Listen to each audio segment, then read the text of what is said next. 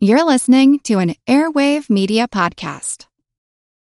When you need mealtime inspiration, it's worth shopping Kroger, where you'll find over 30,000 mouth-watering choices that excite your inner foodie. And no matter what tasty choice you make, you'll enjoy our everyday low prices, plus extra ways to save, like digital coupons worth over $600 each week. You can also save up to $1 off per gallon at the pump with fuel points. More savings and more inspiring flavors make shopping Kroger worth it every time. Kroger, fresh for everyone. Fuel restrictions apply. Another day is here, and you're ready for it. What to wear? Check. Breakfast, lunch, and dinner? Check. Planning for what's next and how to save for it? That's where Bank of America can help. For your financial to-dos, Bank of America has experts ready to help get you closer to your goals. Get started at one of our local financial centers or 24/7 in our mobile banking app. Find a location near you at bankofamerica.com/talktous. What would you like the power to do? Mobile banking requires downloading the app and is only available for select devices. Message and data rates may apply. Bank of America N.A., member FDIC.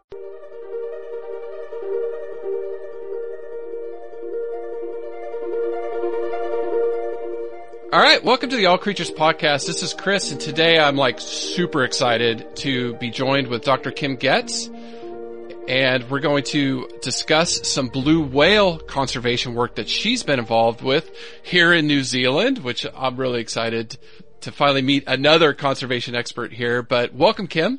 Thank you. Thanks for having me. Oh yeah, I was so excited when you said, yeah, I'll come on and do an interview. So thank you. I've been really pumped for this one. No problem. So for the listeners, I always like to ask first, just kind of give us a brief background, where you grew up and, what'd you do some of your graduate work? Yeah, so I grew up in Denver, Colorado, which does not have an ocean, so you can see the dilemma I was in. Yes. I couldn't afford to go out of state for undergrad, so I did do my undergraduate degree in Boulder in biology. And then worked in various conservation projects at the university, primarily with insects, and then I decided to go do my master's degree and got accepted into a conservation lab at Duke University in North Carolina. And so I worked on mostly on beluga whales in the Arctic for that, and then based on the data that I used for my master's, which was part of the Marine Mammal Lab in NOAA, they asked me to come back, and I worked in Seattle for several years at NOAA, working primarily on beluga and then bowhead whales in the Arctic. And then, I decided to go back to school again, and I then went and did my PhD at the University of California. And for my PhD, I was fortunate enough to go to Antarctica many times, where I did work on Weddell seals and emperor penguins in the Antarctic. Oh my goodness, and you've been pole to pole. Yeah, exactly. My advisor's favorite expression is introducing me as his bipolar student. So. That's awesome. Yeah. I have a few of those, even though they didn't travel. Angie, she'll be listening to this too. Yeah. No, that's awesome. Yeah, beluga whales, and I know we have so much to talk about today, but that's really great that you can give us, or the listeners' perspectives on the Arctic and the Antarctic. Yep. So really, I guess you would say your conservation passion began as your undergrad, or, what really got you into this field?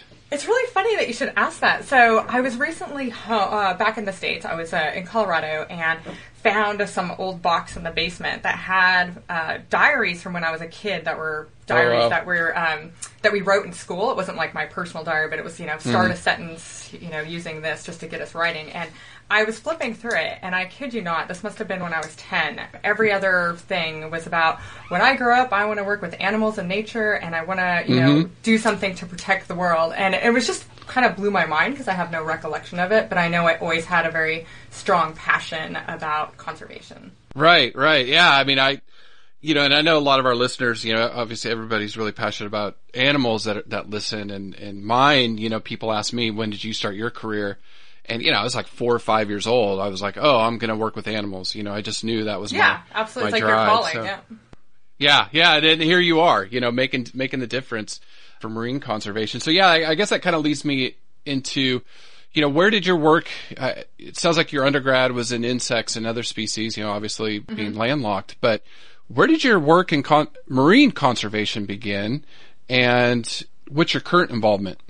I was really fortunate when I was applying to go back to graduate school. I had a pretty diverse interest in that. Honestly, I'm just very interested in conservation and animal movement behavior, and the species mattered less to me at that point. And so I was very fortunate, though, in the lab that I was accepted to with Dr. Andy Reid. He's a very prominent conservationist in the marine mammal field, and I got accepted in his lab. And so that's kind of during my master's where I really got into the marine mammal world and conservation related to that. Yeah. No, and that's where you went to the Arctic, right? Yeah, so it was actually not part of my master's program to go to the Arctic, but I had an internship with NOAA that was part of it, and I went out to Seattle one summer between my master's and helped organize some data for my professor that I was in his lab, and at that point, they allowed me to use that data for my master's degree, and they were really happy with it, invited me back, and then I spent, the next 4 years working for them, and that's where I worked primarily on the conservation of beluga whales, and we were able to list them, a small population of Cook Inlet belugas that less than 300 animals, we finally got them listed as endangered, which has been a very, very difficult battle, given the politics behind it. Yeah, it is. It's doing this podcast and talking to people like yourself.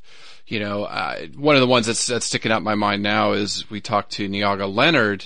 He works in Vietnam on Cat Ba Island, protecting the langurs there. And one of the things, bless you for what you're doing, first, because it's amazing work, that the passion that goes into this, speaking to all you experts. But yeah, there's a lot of politics across borders, right? It's so complicated. And even here, even coming to New Zealand from the U.S., it is so different. And it's, and I think as scientists is that there really needs to be more training in the world of policy. And I understand that a lot of scientists don't want to do policy, and I get that because, I don't necessarily want to be a politician. But, I was fortunate enough that in my master's program, it was mandatory that we had to take law classes, we had to take policy classes, and honestly, I wasn't happy at the time.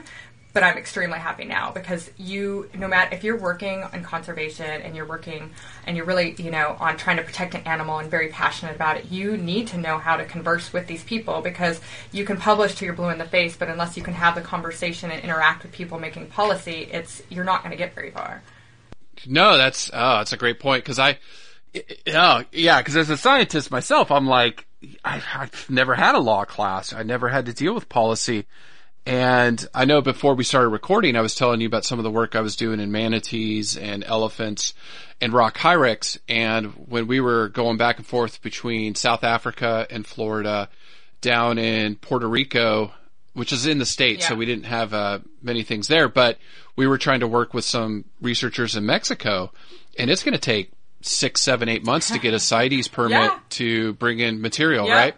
Yeah, that's a great point for any budding scientists or scientists out there. You should probably follow up with a law class. And I have to admit, it's very frustrating. Like, even when we were working on, listing the beluga whales, it's so complicated because of the way the law is written and what components are needed to list an animal, for example. And so, you end up in rooms full of, economists and lawyers and things like that.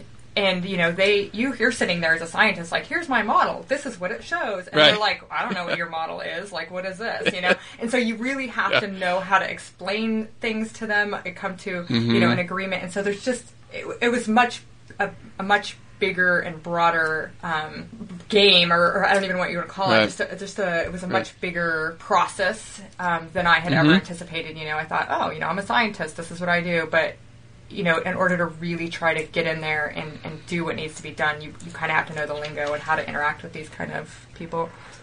Right. And I'm sitting here thinking one thing that crossed my mind is one of my collaborators back in Florida, Dr. Larkin, and I remember listening to her at a conference, and she recommended this book. So any scientists out there, if you haven't read it, but it's called Don't Be Such a Scientist. Oh, cool. Oh, that's great. Yeah, and it's about a scientist who took acting classes and things like that, and sometimes as a scientist you just speak a foreign language, and people are like, what are you saying? And I remember one time I was driving home, this is besides blue whale research, but I was listening to this physicist and he was talking about his research. He was very passionate about it, going on and on. I had no clue what he was saying. None, right? Yeah. Oh, and it's so easy to do when you take it for granted in your field. And that's one of my passions too, is that, and I kind of alluded to that before, where it was, I mean, as a scientist, we know our currency is publications. Right. And publications and peer-reviewed scientific journals. But, sure, we read them because they're, in our field and that kind of thing. But we all know, I mean, let's not kid ourselves as scientists. There may not be the funnest things to read on your leisure time. No. And but same, and same with the general public. First of all, they don't even know what the journals are. They don't have subscriptions. They don't have access to this type of information. And so it always, and I'm in that category. I take things for granted that everybody knows what the conservation issues are. And then I go home, and I start talking to my friends who are very intelligent people in different paths in life. Some teachers, some doctors, some various, all sorts of careers. And they have no idea, and they're just like, what? Like, oh my gosh. And I'll start, showing them videos and stuff, and they want to make a difference, and they want to do something, and I truly believe there is a lot of people out there that want to, but don't know the issues, they don't know how, and so it's one of those things that, as scientists, it's like some people think like, oh, you do media and outreach and, you're looking for attention and that kind of thing. And then, you turn that on its head and you think, well, you know what? This is also a way to get information out there and to actually engage with the public, to let them know what the issues and the important, what's going on in the world of conservation. Right. And it is so true because, one of the things that Angie and I are trying to do with this podcast is just education. What are the issues? So people can drive along and listen to us and they're like, wow, I didn't know pangolins were the most trafficked animal in the world. Or, exactly. We're going to talk about some marine mammals, but great points. So getting back to blue whales, how did you get here to New Zealand? And then where did your work in blue whales begin? So I am, my expertise is in spatial ecology. And so when I say that, I mean that I examine essentially the movement and foraging behavior of animals using different types of tracking data and sighting data. So this also means, either aerial surveys or ship data or even opportunistic reported sightings. And I link that to different environmental variables. If we can access information about their prey, that's ideal, but often that's not possible. So we use other environmental correlations. So we might look at sea surface temperature or elevation if it's a terrestrial species, or chlorophyll, things like that. And so you can create these predictive models to understand where animals are likely going to be and predict what their preferred habitat is. And so that basically can be used then for conservation purposes in terms of protection and things like that. So that's where my expertise is. And so when I finished my PhD, there was a job that came up in New Zealand, and a lot of people let me know about it. And so I was like, oh, this sounds like an opportunity to really to go to another place, understand another country, see how things are what's being done there. And so I thought it was a really unique opportunity to have, and so I accepted and moved out here. Yeah, it's. I mean, my last it's April now, so I've been here 4 months. It's amazing. It's an amazing place. It's beautiful. The people are just phenomenal. So, definitely come visit New Zealand when you can, and you can afford it, right? It's not cheap. I know, right? That's the problem, right? Yeah. So, looking at your work in blue whales, I was reading, one of your press clippings. It was talking about the difficulty, of tracking them. So what are you doing exactly? I guess my first question is, what exactly are you studying right now in the spatial ecology of blue whales? Yeah, so this all came about it was a really interesting, I guess sort of unknown, we just didn't know a lot. So the issue is that there's two species of blue whales in the southern hemisphere, and they're subspecies. And so one is the Antarctic blue whale, and one is the pygmy blue whale. And it's sort of a misnomer to say pygmy blue whale because they're so overlap in size. So you can't, even as a marine mammal scientist, I'd be skeptical if someone told me they could see the difference. The blue whale issue here is I guess it's not so much an issue as there's just not a lot known. And so, just to backtrack a tiny bit in New Zealand, when I came out here, I realized it was very different in the sense that in the U.S., the government is mandated to has legal requirements to assess the stock structure and the abundance of various marine mammal species, and every few years. So there's stock assessments and various other work done. Now coming here, I was just blown away because it's obviously very different. It's a different country, but it's not ran the same in terms of looking at the stocks and knowing about these marine mammals. So for example, there's half of the world's whales and dolphins come through New Zealand waters or have been reported in New Zealand waters, but we know literally next to nothing about the number of animals that are here. There's never been, other than for a very few select species like Maui dolphin, there really hasn't been regular routine surveys done to understand how many animals are here. And so just to give you a bit of a background. And so with the blue whales, this was just this really interesting question that came up because blue whales, particularly the the Antarctic blue whales, they are critically endangered, and so they were impacted greatly by whaling. And so the Antarctic blue whales, they were hunted basically down to less than 1% of their population. Wow. Now there's the pygmy blue whales, which are they know that they're not as far south. They don't think so. They think their range is further north. And so what is thought to be going on is that the whales around New Zealand, the blue whales that we see, are primarily pygmy blue whales because the Antarctic blue whales tend to be further south. So there's this is what's kind of known at this point, or is known at this point. And so, but the question was, well, where do these animals go? And so we learned from an acoustic project that we did a year ago or so that on the acoustic instruments that we placed in the middle of Cook Strait, so the area between the North and the South Island, we are hearing both the Antarctic blue whale call and the pygmy blue whale call. Wow. There's certain there is a bit of an overlap in the vocalizations they can make, but there are differences. And so when you pick up a certain call, you can tell that it's either a pygmy or an Antarctic blue whale. So, that being said, it's like, the argument is that, okay, well, you can be hearing Antarctic blue whales really, really far away because of their low frequency. So, is it that they're in Antarctic waters and we're hearing them?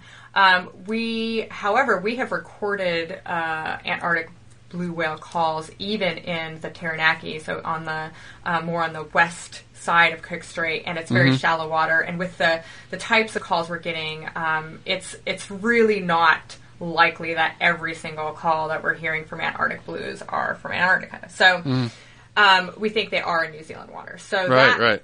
So there's kind of that issue, and then it was this other thing that came to light in New Zealand where it was proposed to make this Taranaki area, this really large part, 2 islands, this sanctuary, a marine mammal sanctuary. And and I think in my perspective as a scientist, of course the conservationist in me thinks, yeah, protection's great, but the scientist inside of me knows that you need to kind of do things right, and you need to have it based on data. Like, you can't just throw a box in the middle of the ocean and think you're doing some great protection when you don't know anything about what you're protecting.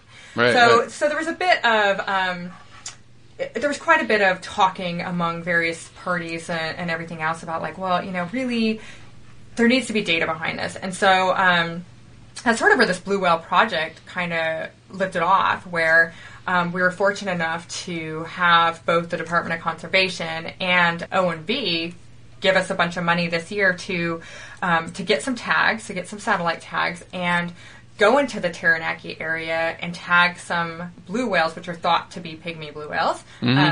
We'll find out. We did collect genetic samples, so we will find that out. But so we were really fortunate in that, let's go get some tags out.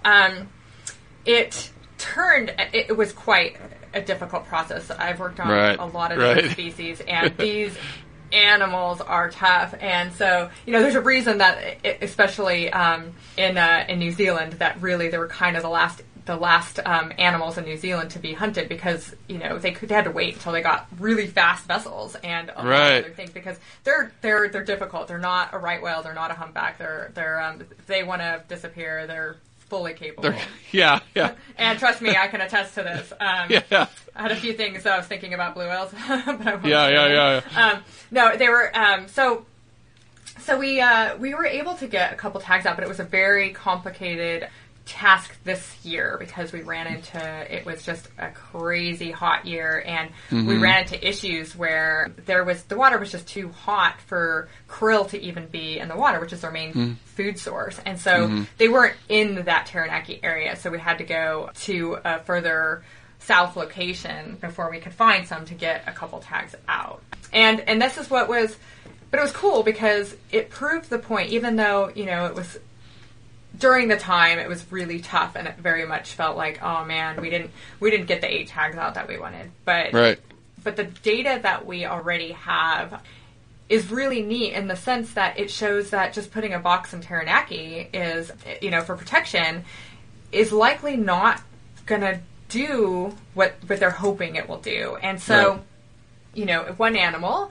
completely bypassed that area and just went north, and the other animal completely circled New Zealand and just went through that area. So, but it also brings up other conservation, I don't know if you want to say issues, other conservation implications where, for example, in New Zealand, they have their own classification system, but we don't know a lot. So it's kind of where this project stemmed from. And so we're just kind of learning more about it. And the thing that's in the conservation side of things that would be really unique opportunity, I think, for New Zealand is there's different ways to create protected areas, if you will. And so there's the static area of just throwing a box on a map, but there's also something called a dynamic protection,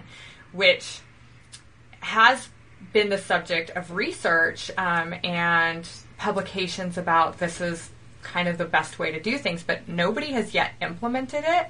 So this is a really unique opportunity, I think, and a pretty ideal situation to create like a dynamic management plan where, for example, blue whales feed on krill, it's a really short food chain, if you will. You're not looking at an animal that goes after a fish, which goes after a fish, which goes after a fish. It's a pretty short food chain. So if you're able to predict, if you create a model, an oceanographic model that is able to predict, for example, where you're going to have upwelling, then that's going to be a productive area where there's then going to be whales. So and if you know this well in advance and it's pretty reliable, you can kind of decide, do more of a dynamic, like, okay, in these months, these activities can happen here, and these months, these activities can happen here. So kind of the best of both worlds where you're managing the use of the environment in a way that's still protecting the animal. So that's kind of where we're trying to head with this. No, it's interesting that, you're talking about that. And I'm thinking what you opened up with, talking about policy, right? Yeah. So, New Zealand government wants to do do something great for protecting animals. They're thinking, we'll just protect this area and they're good. But you're like, use the science. Right. And it's so all about as using the science to inform the policy. Exactly. And so we need to be able to better communicate what the animal's needs are so the government can understand and then implement policy to do that. No, it's fascinating. I looked at that little map, and I'll make sure to put that on the show notes if I can, of your tracking of the blue whales around New Zealand. And just fascinating mammals, Yeah. And we have no idea. Like, we all, we kind of, as scientists, we sort of have our little bets about where the animal's going to go. And, a lot of my colleagues thought, these animals are going to go north to Caledonia, New Caledonia and back, because that tends to be what they do from some pygmy blues that they tagged in Australia. But we just have no idea. And it's almost a teaser because we could only get a couple tags out, and they're doing such different things that we're like, oh, is this normal? Like, what is it because it's a La Nina? Like, there's so many things we don't know. So it's great because this is sort of a jumping point. We're like, hey, now let's get a bigger program up and really figure out what's going on. Right, just kind of like your preliminary study, and then you're like, okay, now this is like a pilot. Really this is our pilot study. Right. Yeah. So, I don't know if you can talk about the process of how you tag whales for the listeners. Yeah, absolutely. Yeah, it's it's a very unique process. There's a couple key things. One is to tag a whale, it's really important that you're in the right position to attach the tag because you have to be within about 5 meters of the animal. So you're talking about being in a 6-meter boat next to a 20 to 30 meter animal and within 5 meters. Right.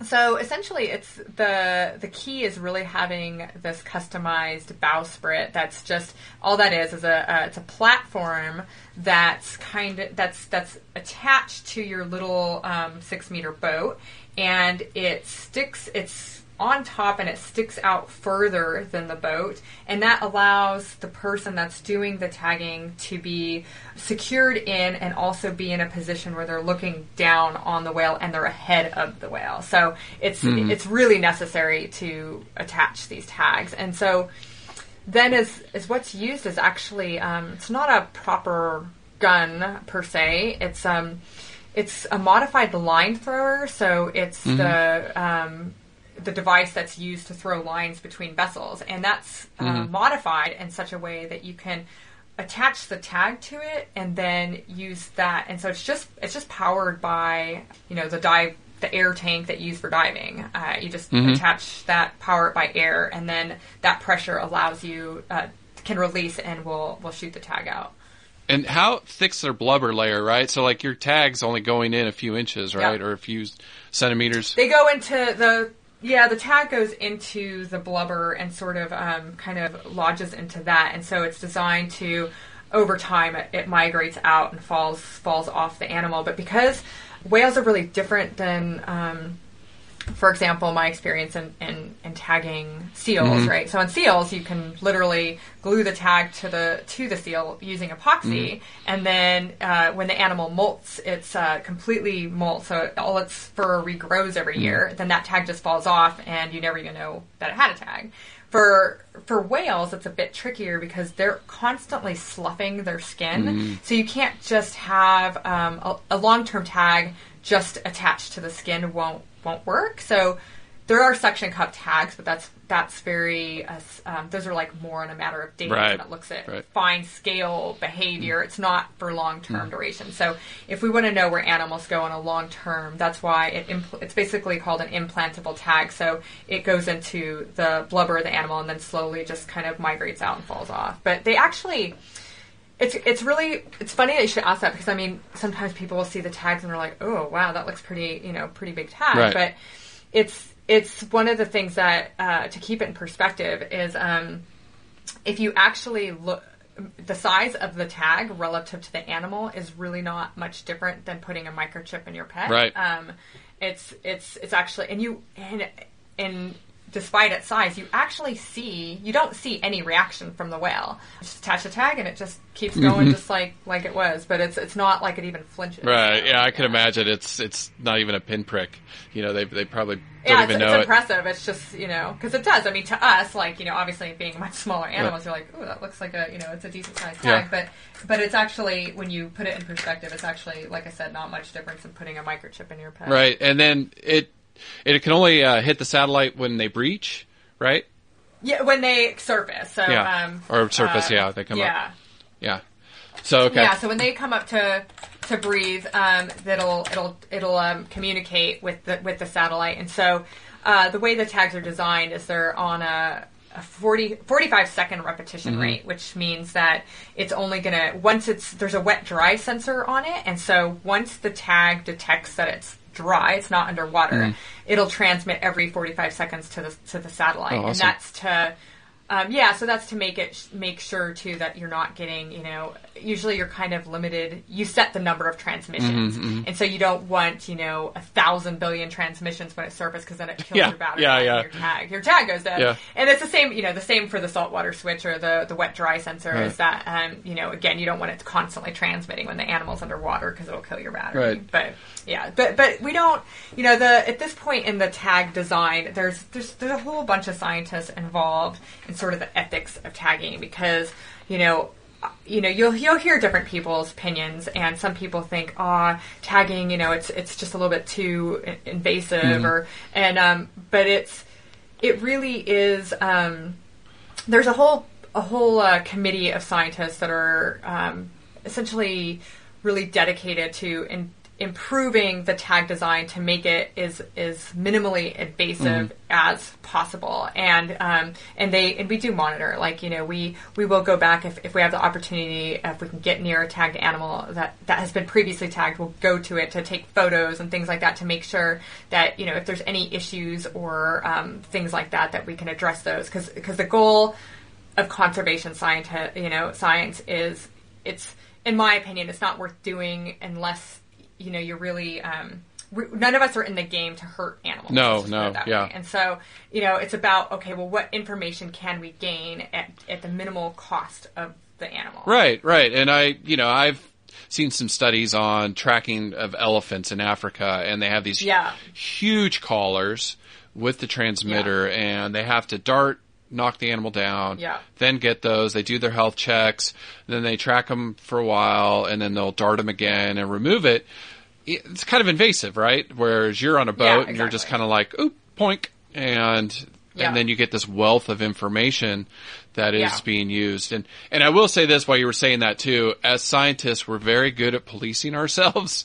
And, if any of us think you do anything unethical, we will be on top of you so quickly. Oh, absolutely. Yeah. And there is a reason there are ethics committees, and I certainly had to apply for an ethics permit and go in front of a panel and, answer questions. And you're exactly right.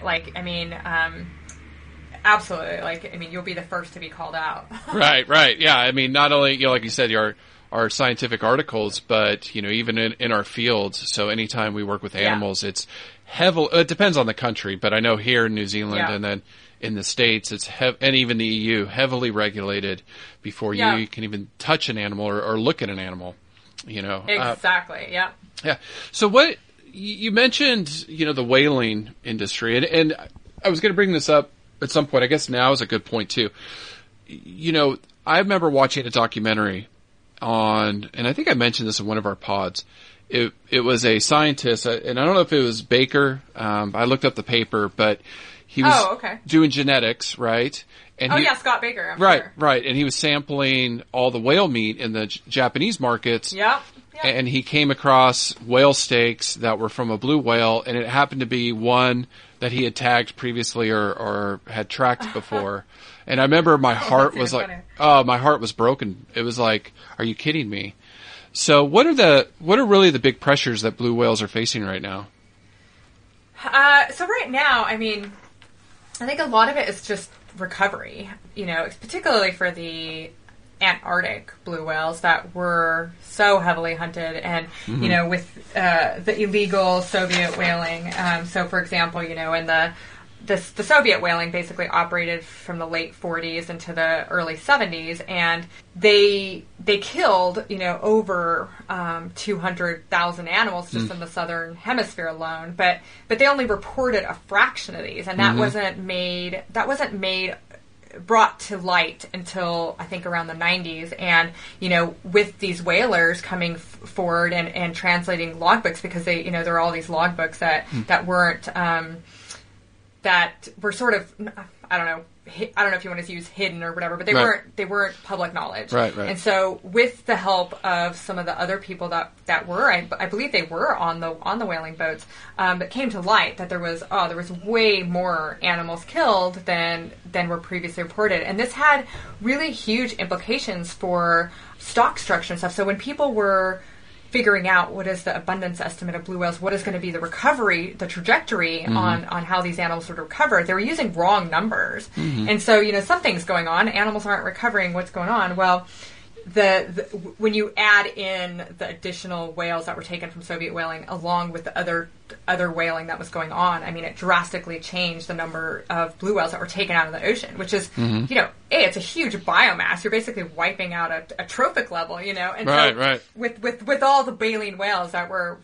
taken out, and blue whales being one of them, I mean, it was just a huge impact on the ecosystem.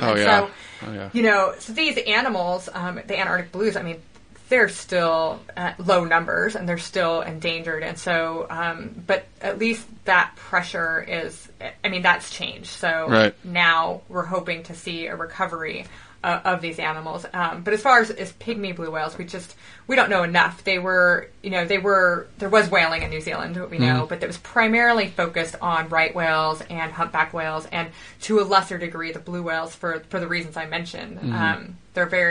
They travel very fast, and you really need. They're much more difficult to work with, and so why work with them when there's other animals at your doorstep? Right, they're easier. So it wasn't until later that they were taken out, and then whaling stopped. And so the pygmy blues seem to have been less impacted than the Antarctic blues. Right, and is poaching still a concern with them, or is there still any incidents in the last decade of blue whales being harvested? Not that I'm aware of. I know there's obviously the big what do you want to call it, the whole thing with the Japanese whaling. They are still taking whales under the guise of scientific research, but those are primarily minke. I don't. If there's other animals taken, obviously, like you were alluding to Scott's work, that you could find that out with genetics. And there is, I've certainly seen shows where they've done genetics in sushi restaurants, and kind of if you know who's who, or even in Santa Barbara, actually, they've certainly found that they were serving whale meat in restaurants. But specifically to blue whales, I don't know that enough is even known. I don't think it's a huge market. I think there's a bit of a market for whales in general, but it's specific to blues, likely not, especially if you can get other animals. Yeah, and they're heavily protected now too, right? I mean, they're the classification. It was interesting. We just did a podcast on pangolins, and the most trafficked animal in the world, and we were talking about in the U.S., and you could find, almost anything in the U.S. So with the blue whales populations being so low, is this going to take 100 years, 1,000 years? How long until they recover?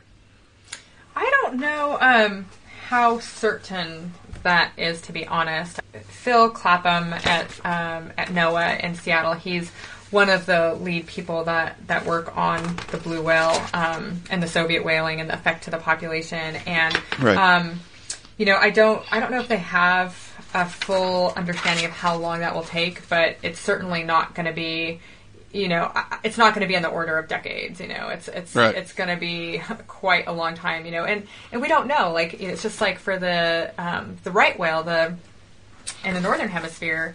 I mean, there's so few left, and they haven't even seen any calves this year. So it's so uncertain, and it's quite sad because there's so many species that are disappearing on our watch. It's the Maui dolphin here. I'm sure you're familiar with them. There's 60 some animals left, and that's completely an endemic species to New Zealand. And so these are issues that are occurring on our watch. It's not the vaquita porpoise, now the Maui dolphin, blue whales, right whales. I mean, there are so many aquatic species that are suffering. And again, like you were saying, we don't know a lot about them. So how do we even go about developing conservation action plans? So really, really fascinating work. There's so many issues as well with these small populations, and I reason I kind of waffly on, like, we don't really know how long the recovery is going to take, is because there's just like Scott works on the genetics. The genetics are really important, and so if you get species that get down to a very, very low number, it's likely that they're very homogenous in their genetics, and there's not a lot of variety. So the more if they're able to, it's one thing that they're able to, to breed and reproduce and have calves, but it's another to say if something happens in their environment, like let's say there's a new disease that appears, because their genetics are so similar, because there's such few animals, it has the potential to wipe out the population very fast. And so there's some unknown factors, but regardless, when you get down to a population size, there can be some very serious consequences based on outside factors. Oh yeah, I mean I could talk about this all day because right? I mean it is. It's such it's maddening because we can't get down to such a small population. Right. Understanding genetics. Place, right? Right. I've done some immune genetics work, and when you get a homogeneous, meaning everybody has the same genetics, one disease can kill off the entire population. So, you see things like I was doing some work in Somali wild ass, looking at some immune genes in them. But I look at Przewalski horse, they were down to 12 breeding animals. And there's a couple thousand now, but there's no genetic diversity. So there's a lot of trouble with that. Oh, yeah. Yeah. So before, we want to ask a couple more questions about blue whales, but from a broader standpoint, you're a marine ecologist. Right. We, in this podcast, talk a lot about the oceans. Where, in your opinion, your scientific opinion, where are we with our oceans? I mean, this great garbage patch we're trying to shine a light on. Yeah. It's horrific. But from your perspective, what's going on in the oceans right now? I don't think any scientist would argue that, we're not necessarily in a good place. Like I said, I've worked in the Arctic for a long time too. I was there one of the first years, I think it was in 2007, that there was literally no ice in the Northwest Passage. To see the first cruise ship rock into Barrow, Alaska was a little bit unnerving, and and so we're warming the ocean. I mean, that's you can't really debate the scientific evidence behind that. No. I mean, I realize people could try, but as a scientist, it would be really hard to ignore some of that. But right.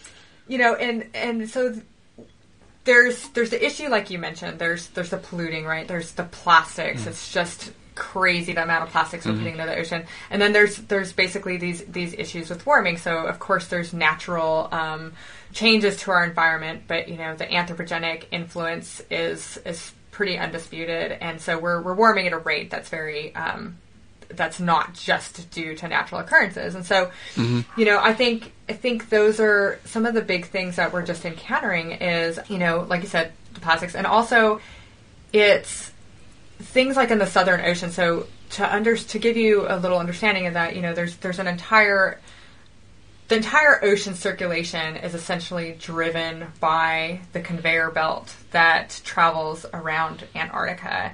And this water, this conveyor belt is responsible for all the ocean circulation. So if we shut this down, I mean, we're pretty much game over. And so that is a huge thing. And so we are going to, humans on Earth are going to the ends of the world now, and so when we normally didn't go into Antarctic waters, into the Ross Sea, and didn't have much of an impact, but now we are, and so there's a lot of scientists, for example, studying this. I'd have to think of the name. But studying the circulation around Antarctica, and there are changes to that as well. So I think that's one of the main concerns, and also just ecosystem health. I mean, we have so few examples on our planet of an intact ecosystem, and so it brings the question to light of how do you know how to protect an ecosystem, for example, if you don't know what a healthy one looks like. Just like, how do you fix a sick patient if you don't know what a healthy one looks like? Yeah, that's a great point. And, and so that's been one of the, I also work, and like I said, in the Ross Sea and Antarctica, and you may be aware that they recently enacted the Ross Sea Marine Protected Area. And so that is very political in itself. But I mean, a lot of that was one of the big topics around this whole thing was because of fishing, right? So we go, humans, I should say, go into the Ross Sea and fish for toothfish. And this is basically the last place on the planet that was shown to be an example of an intact ecosystem. And now we're going into it and removing a top predator that's a really important component of the ecosystem. So the part of this protection is like, we need to understand what we're doing before we really truly destroy it. And but it's like that with so many. That's just one example. And so again, it's just, it really is. We're kind of at an apex where we just really need to start understanding what a healthy ecosystem and how are we going to conserve other places on the planet. Like, we can't keep going at the rate that we're going. Right. No, and it's, we've done things such as polar bears, and I have a good friend who we interviewed, Dr. Aaron Curry, and the sea ice, talking about how the Arctic is just critical for polar bears and other species walrus, up there. Yeah. And now, I was up there one year when it was just, we didn't even realize, I'm like, are we seeing this right? And we're flying aerial surveys in the Arctic, and suddenly we come across on this beach, this massive haul out of walrus. And walrus don't haul out on beaches. They're ice-dwelling animals. And so it's just, and it's what happens in those cases, that it can also separate a species from its prey source. So if it needs to be out on the sea ice to reach whatever it's foraging on, then it can't get to those places because there is no sea ice. Mm-hmm. Yeah, and then you just start, like you said, now down here near the Antarctic, you have disturbing the ecosystem there. And so you start making this all out of whack. And we use the term trickle up, trickle down. Yeah. So, you turn around and that's going to affect blue whales, and other aquatic species. So what's the most thing that fascinates you about blue whales specifically? They are such just unknown, amazing creatures. I mean, being close to a blue whale and seeing how massive these animals are, and to be able to support themselves in terms of their energetic demands and needs, they're feeding on some of the smallest animals, right? So it just fascinates me. And the fact that they're so big, but they're so, hard to find and work with, and it's really impressive. And they also just don't really seem bothered by, even us being around them per se. Right. Yeah, I think it's fascinating that the world's one of the world's largest animals feeding on one of the world's smallest animals, and they seem to know how to find those areas. It's a big ocean. Like, how are you able to reliably find krill patches and forage on these and sustain yourself? So, and we're looking at the one animal that's doing laps around the South Island, and you can see where it's stopping, like where it's spending more time, which is usually an indication of where it's finding food, and it makes sense. It's again the areas where there tends to be upwelling, but it's quite fascinating because it's like, even though for me and for people in general, we're super fascinated by the movement of these animals. It's like, they know what they're doing. They've been doing this forever. We're just kind of the ones that are like, look at this, But but it's just fascinating. I mean, how they even know where they're going, for example. I mean, they're obviously migrating through or traveling through a 3-dimensional environment, and they seem to know where they're going and how to find what they need. Right, and I mean, just even going back to the acoustics, you're talking about, some people think that might be coming from Antarctica. I mean, how many miles or kilometers away is that from New Zealand?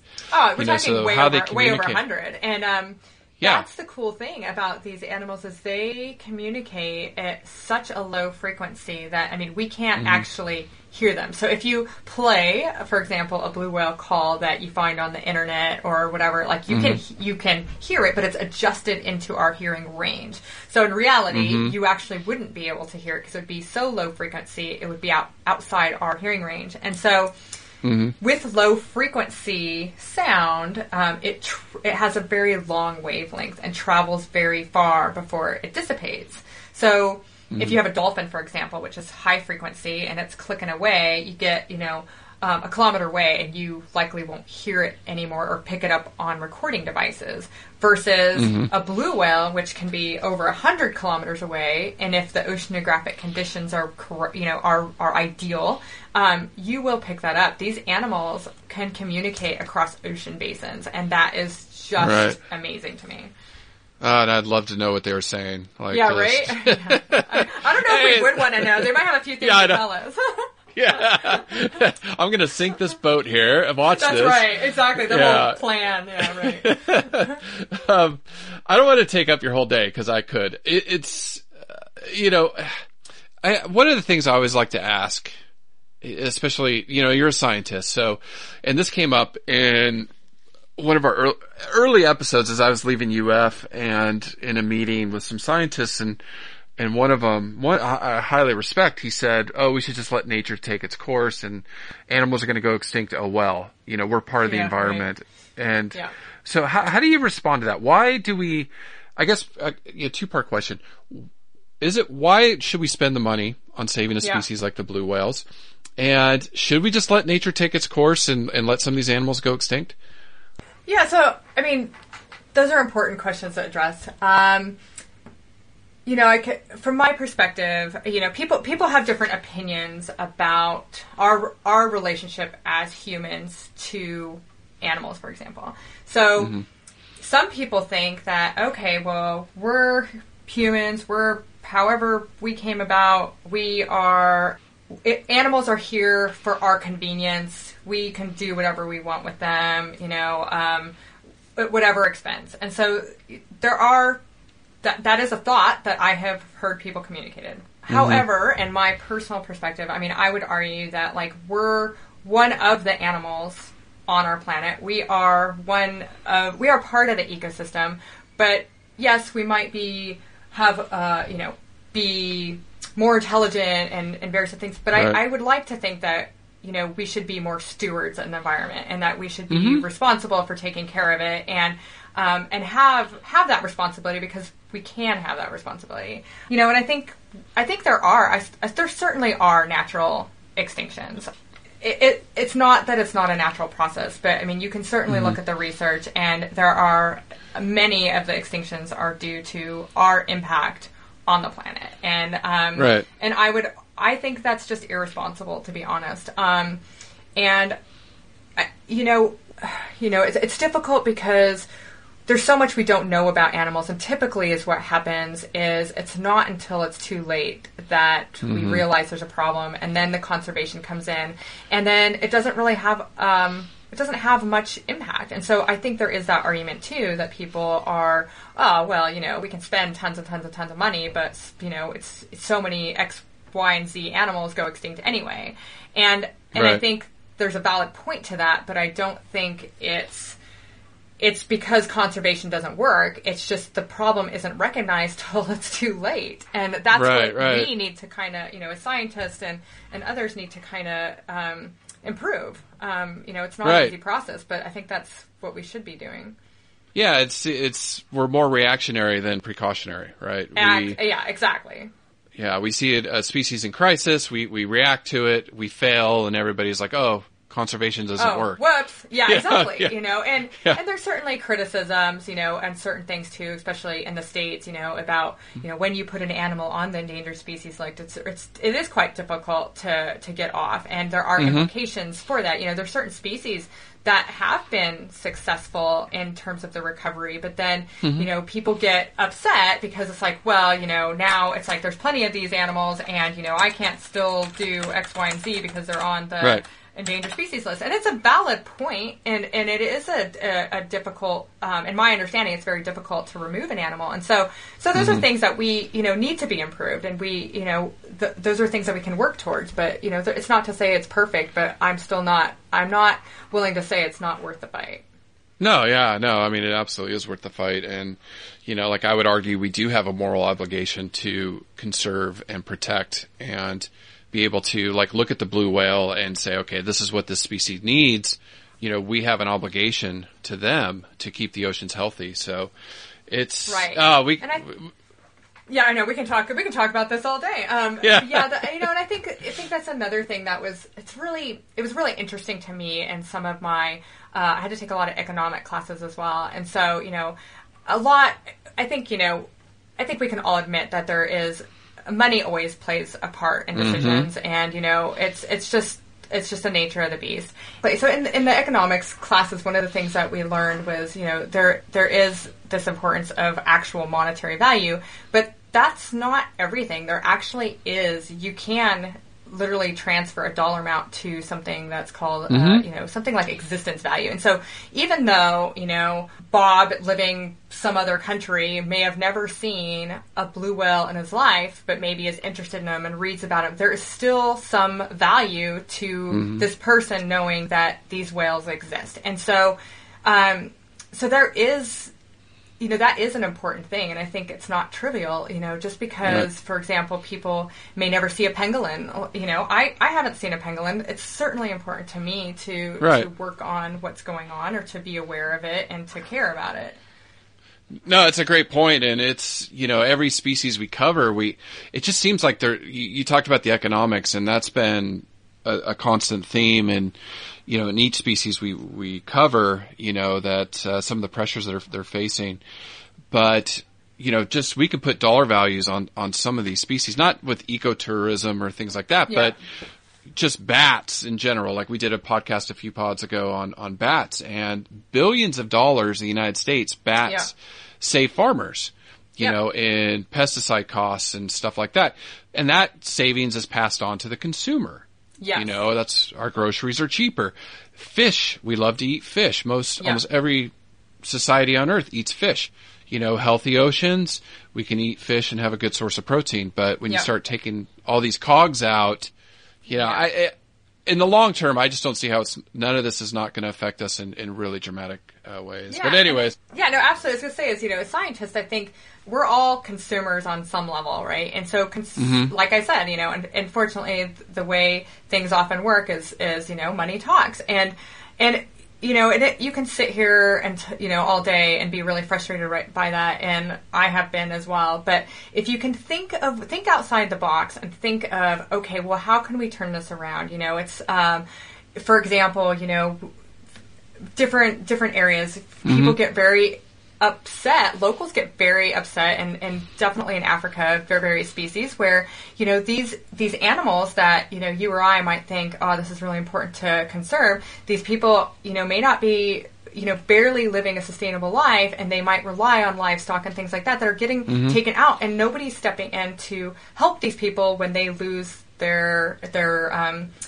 basically their life string. And so, so, that's where we can, we need to think outside the box. We need to think, okay, obviously there's two sides to every story, but how do we address these things where suddenly we bring those other people onto the same side? And so rather than having these people, different people with different beliefs and kind of banging heads, it's like, okay, well, how can we address the other person's issues too, where we can both come to a good conclusion where it's sort of a win-win? And that's where I think people get stuck in their own, oh, no, this is the way I'm going to think, and I'm not going to try to think the other person's. And so there's a lot to be said for communication, I think.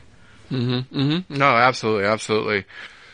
So as we kind of wrap up, I always like to ask, is there any way the listeners, how could we best support, blue whale research or the work that you're doing for marine ecology? Specifically for the blue whales, I think this is something that I think is really important because we know so little about these animals, and we're at a pretty unique place now, especially with so much interest. It's an area that is actively used for other activities, and it is, and there's just, we don't know about their movement. So we're in a pretty unique place now that, rather than, let's go and let's do all these things to the environment and then, think back like, oh, whoops, we messed up because we didn't know anything about the animal. Let's get the information about the animal and work together so that we can kind of come up with the best solution. And so I guess, it's really trying to, I think there is the government interest in this, and so I think it's just really the people, especially in New Zealand. New Zealand is such a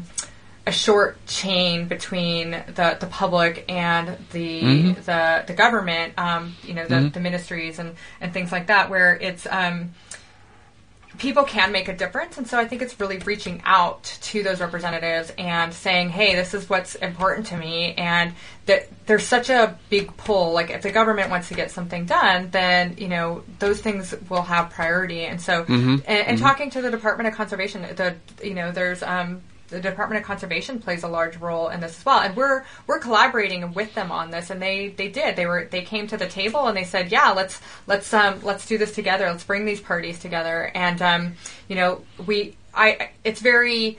New Zealand is a small country, and so it's not like one organization is able to give you like, hey, here's $1 million to go do this. It's just that doesn't exist, and so you kind of have to bring these parties together. So I think people just making it aware that, that there is an interest behind this and it is important to them has a really large pull. And I don't think people give themselves enough credit for recognizing that, especially in such a small country. So I think it's, it's just, that's something, we want to get the data now so that we can make the right decisions and really trying to make a difference in their protection and not, just put a box on a map and say, well, we thought that would work, we didn't really know. You know what I mean?